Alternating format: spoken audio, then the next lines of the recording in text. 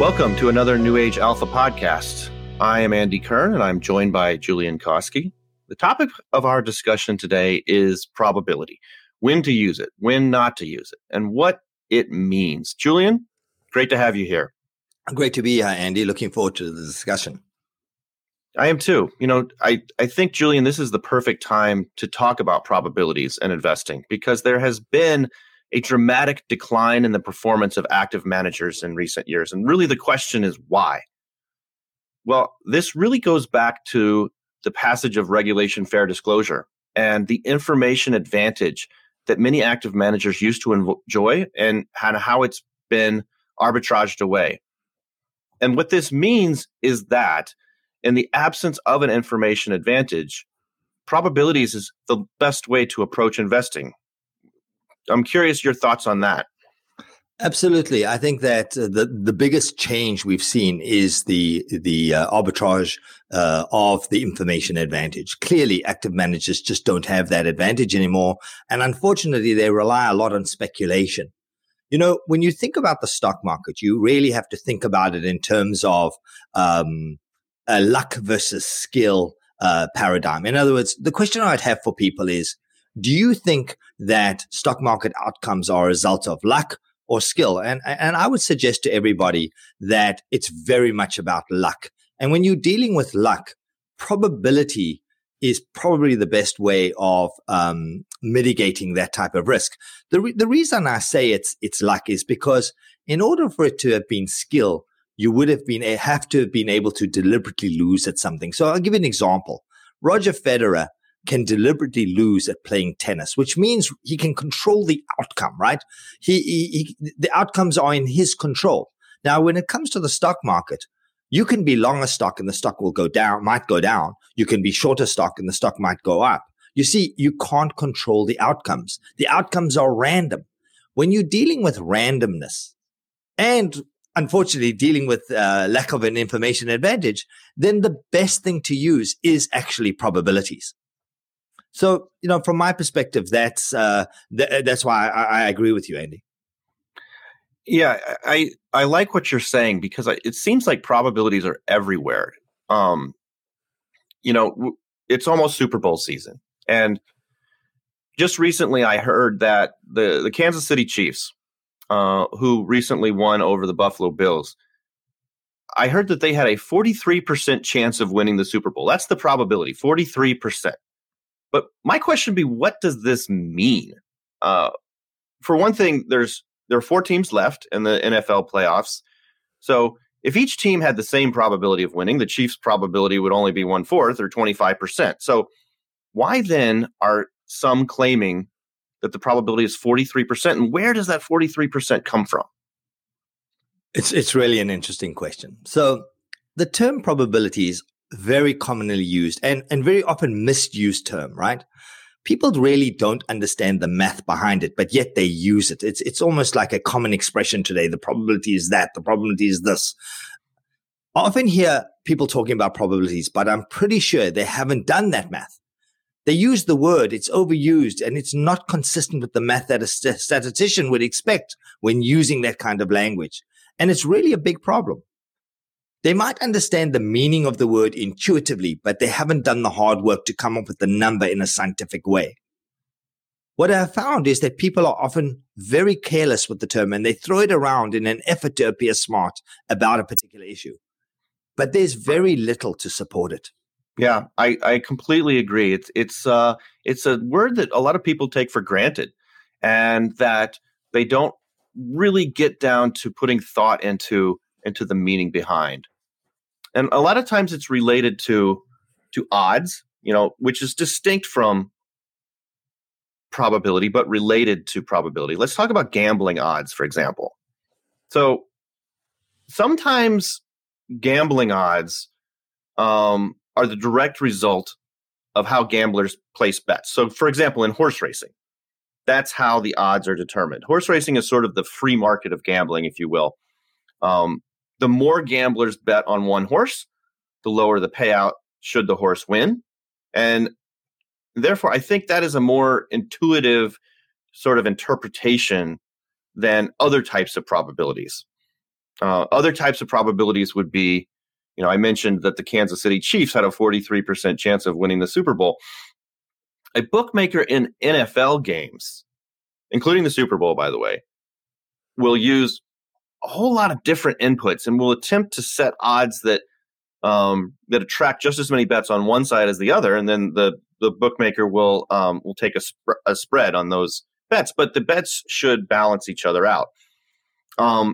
Ultimately, I think the process is really quite subjective, though, because there's just a tremendous amount of human input and thus human behavior involved. And for all those quantitative inputs that the bookmaker might consider, the math and statistics that get used, it's usually very unclear how exactly the bookmakers arrive at the odds that they do, and thus arrive at the probabilities. So it's sort of a black box. But many people and even gamblers are putting their own money at risk because they take these probabilities at face value because they don't truly understand where they're coming from. Yeah, I agree with that. You can see that probability is often used in a very glib and flippant way. It's usually used to support what we call heuristics, right? What do we mean by that? Well, suppose for irrational reasons, I think that the Kansas City Chiefs will win the Super Bowl. This may not be an unusual statement. Maybe I feel this way because I've been a fan since I was a kid. I've watched every game, every season, and I just have a hunch that they're going to win. We might call this a commitment bias or escalation of commitment bias. See, that's a heuristic. Now, deep down, I might not really believe they will win, but I want them to win. And so when I hear they have a good probability of winning, I pay extra heed to that information. This is when casinos win. That's when bookmakers win. That's when any kind of odds maker will always win because they don't rely on these human heuristics like the typical gambler. They use the math, period, end of story. Excellent point. But probabilities, they don't have to be mysterious. So maybe what we should do is we should take a step back and talk about more straightforward probabilities, and that might help us understand the more complex probabilities. As a common way to think about probabilities is by, in your statistics courses, you'll hear about things as simple as flipping a coin or rolling a die. So let's go with the rolling a die example. The probability of rolling a die and getting a 5 or any side of the die, is 1/6 because there are 6 possible outcomes. And we are interested in only one, and each side is equally likely. So therefore, the probability is 1/6. But notice I said equally likely. How do we know this for sure? Well, maybe we pick up the die and we roll it a few times, maybe only 10. Obviously, it won't land on each side 1/6 of the time. But if we roll it 100 times, we'll get closer to 1/6 for each side. And eventually, we will roll the die enough times that the proportion that land on each side will be nearly the same and equal to 1/6 of the total number of rolls. So in statistics, we call each roll a trial. After a sufficient number of trials, the proportion that land on each side approaches 1/6, what we would expect. Now, of course, not only is this self-evident and obvious, it really doesn't have much practical application outside of craps and Monopoly, maybe. So let's talk about a more real-world use of the word probability. So have you ever heard, Julian, that there's a 70% chance of rain and wondered, what does that really mean? It sounds like it ought to mean that it's going to rain today. It's 70%. But of course, it's not 100%. So maybe that's not completely true. Maybe it's not going to rain. We can only observe today once. We can't roll the die thousands of times, so to speak. So unlike rolling a die, when we only get to observe one trial rather than thousands, it means that judging the quality of the probability, how reliable it is just tremendously trickier. If the day ends and it hasn't rained, was that 70% probability wrong? It turns out, and this was fascinating to me when I learned about this, when weather forecasters, they throw around these numbers, what they're actually referencing is a formula, which in my opinion is just entirely haphazard. So it's calculated, it's known as something called the probability of precipitation, and it's calculated as follows. First, the weather forecaster determines the portion of the area that the rain is expected, and second, multiplies this forecast by the forecaster's own confidence that it will rain in that area. So, for example, if the forecaster was 80% certain that it would rain over a certain area, but only expected to cover 50% of the forecast area, then the forecast would read a 40% chance of rain for any given location. So if the forecaster expected a widespread area of precipitation, with 100% coverage, but was only 40% certain that it would happen, well, that would be a 40% chance of rain as well. So really, it's just all made up.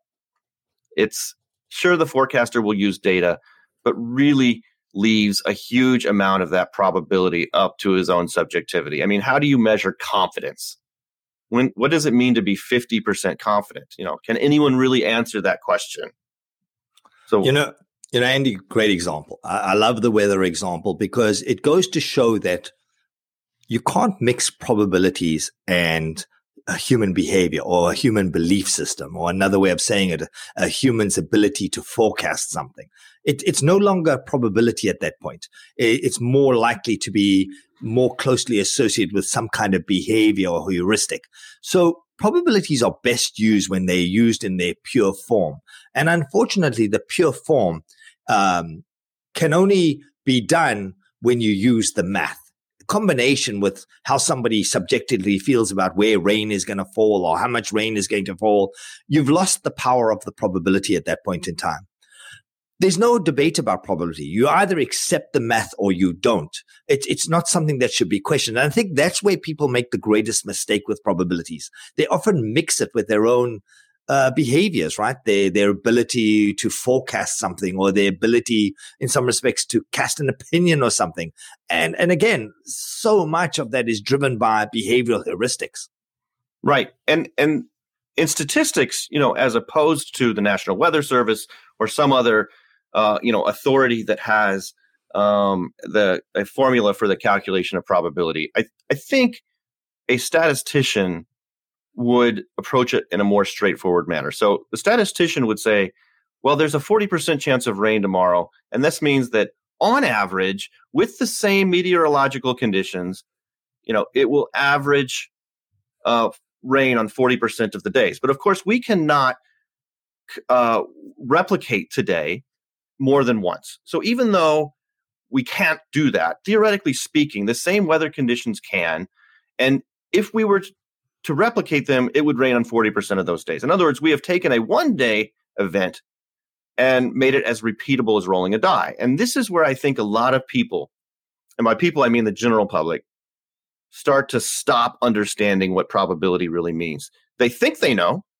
For example, they know 100% means something absolutely will happen, guaranteed, and 0% means it absolutely will not. But what about everything in between?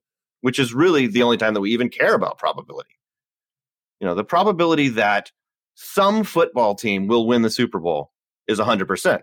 But the probability that a baseball team will win the Super Bowl is 0%. It's that type of thing. It assumes, that that what we can assign absolute probabilities to something. I'll tell you one thing, Andy, you can't discount the entertainment value of probabilities. You see it, all the time. It's great around a dinner table or the TV set while you're with your buddies drinking beer, throwing these numbers around and trying to guess whether something will happen or won't happen. But there's a huge difference if you want to make money. It's okay to have fun. I'm not saying you shouldn't. But when it comes to making money, you have to be a dedicated tactician. You have to apply the probability scientifically. And by that, I mean in a consistent manner that is repeatable and has some sort of scientific or theoretical foundation. Yeah, when you invest on Wall Street, you don't know the probability or how much. So you don't want a system that gives you some idea of what the probability is. Or really, why do we not use probabilities more often in investing? Insurance uses them, credit rating agencies use them. Why not portfolio managers? Well, I mean, I think, how many times on TV you watch some kind of Wall Street talking head throwing around the use of probability? I'm pretty sure they haven't done the math. Again, it's that general feeling they get, and they're trying to interpret it and talk to the public in a more convincing way by using the term probability, right? So there's a huge difference between probabilities for gambling purpose and using them to make an educated financial decision.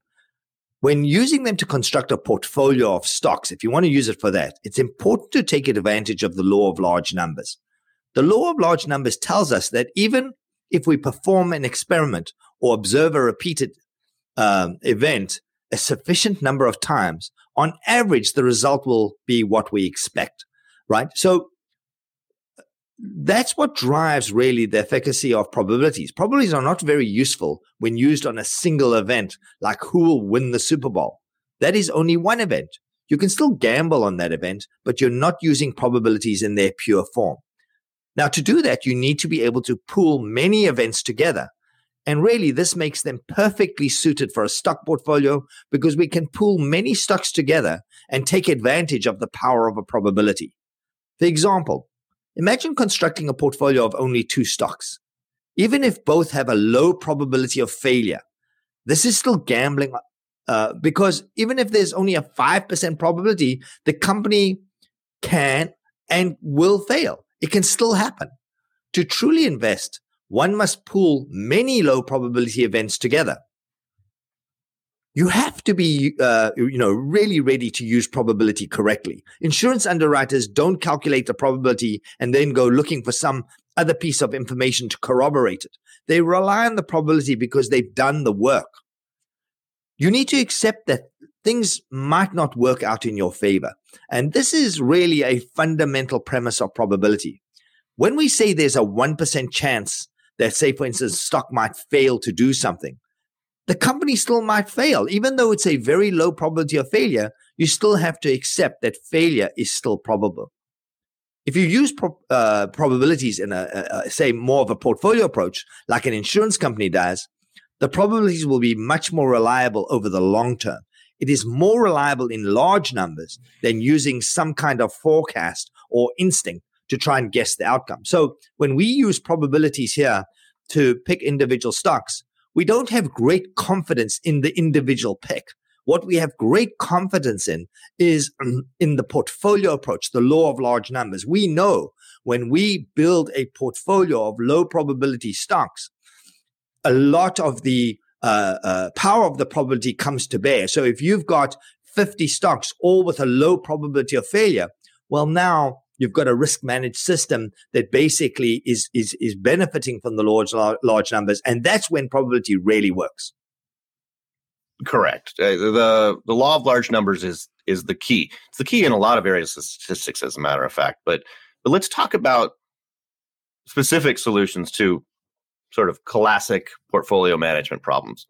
At New Age Alpha, we calculate the human factor. Now, this is the probability the company will fail to deliver the growth implied by the stock price. So it's a 2-step process. We calculate the growth implied by the stock price, and then calculate the probability this growth rate will not be achieved using the company's past growth rates. So one might ask, why do we do it in this way? Well, there's a great reason to suspect that above all else, a company's history of growth is the best indicator of its future growth. So if we want to calculate the probability the company will not grow by the rate that the stock price implies, that's the way to do it. But think about that calculation for a moment. There are 2 things driving the probability: the distribution of past growth and the stock price itself. If you have a stock that sells for, let's say, $10 per share, and based on the company's past growth rates, there's only a 10% chance that it will fail to deliver. That's a good thing. But then suppose the stock jumps to $100 a share, and suddenly the new price implies a much higher rate of growth. And then based on the company's distribution of past growth, that probability that the company will fail to deliver is now much, much higher. That's the kind of analysis I think that lends itself very well to portfolio construction and putting together, as you said, a group of stocks that we can be confident will perform well rather than just selecting an individual stock. Yeah, I think one thing I want to do is just step back and give the audience a clearer picture on what we talk about this human factor, right? So, to us, a very basic due diligence question one should ask before investing in a stock is, and this is what we believe in, is, can the company deliver the growth implied by its stock price, right?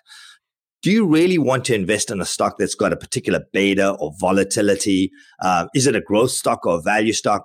I think these are the wrong questions to ask of a stock. The question you want to ask is, as I said, can the company deliver the growth implied in its stock price, right? Now, to answer that question, using probability to describe that event is really important. Does the company have a low probability of failure, or does it have a high probability of failure? And very simply, you want to own the companies that have a low probability of failing to deliver the growth implied in their stock price.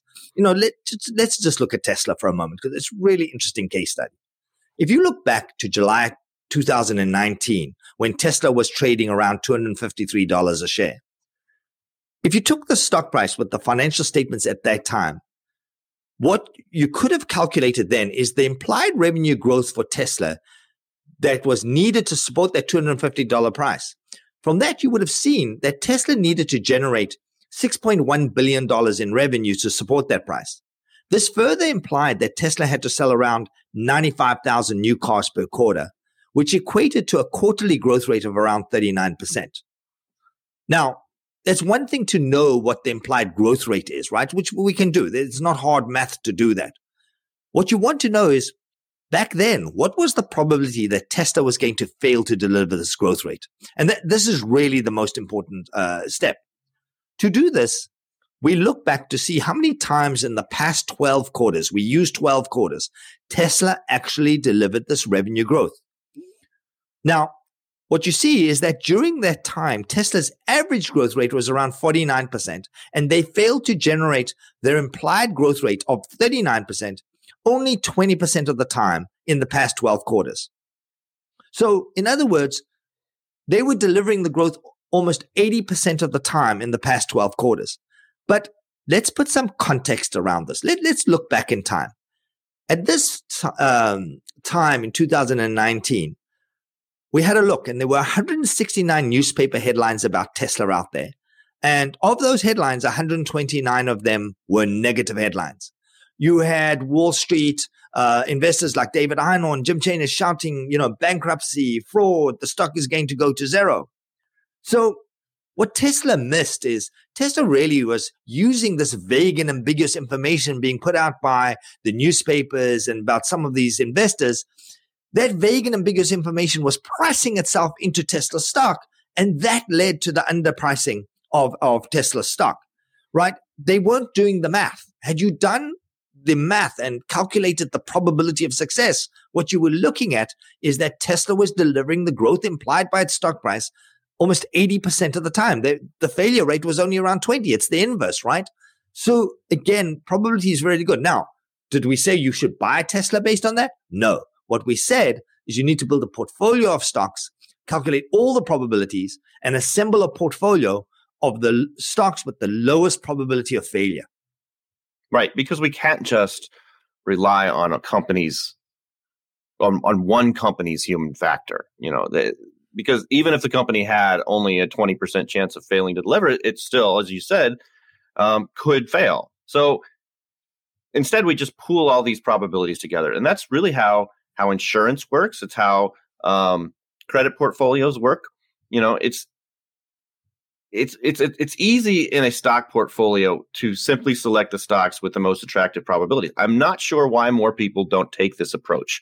But, instead of buying, I think the point is, instead of just buying Tesla, which could fail to deliver despite its relatively high probability of delivering, we'll buy many stocks with low probabilities of failing. And that way we get the benefit of the law of large numbers.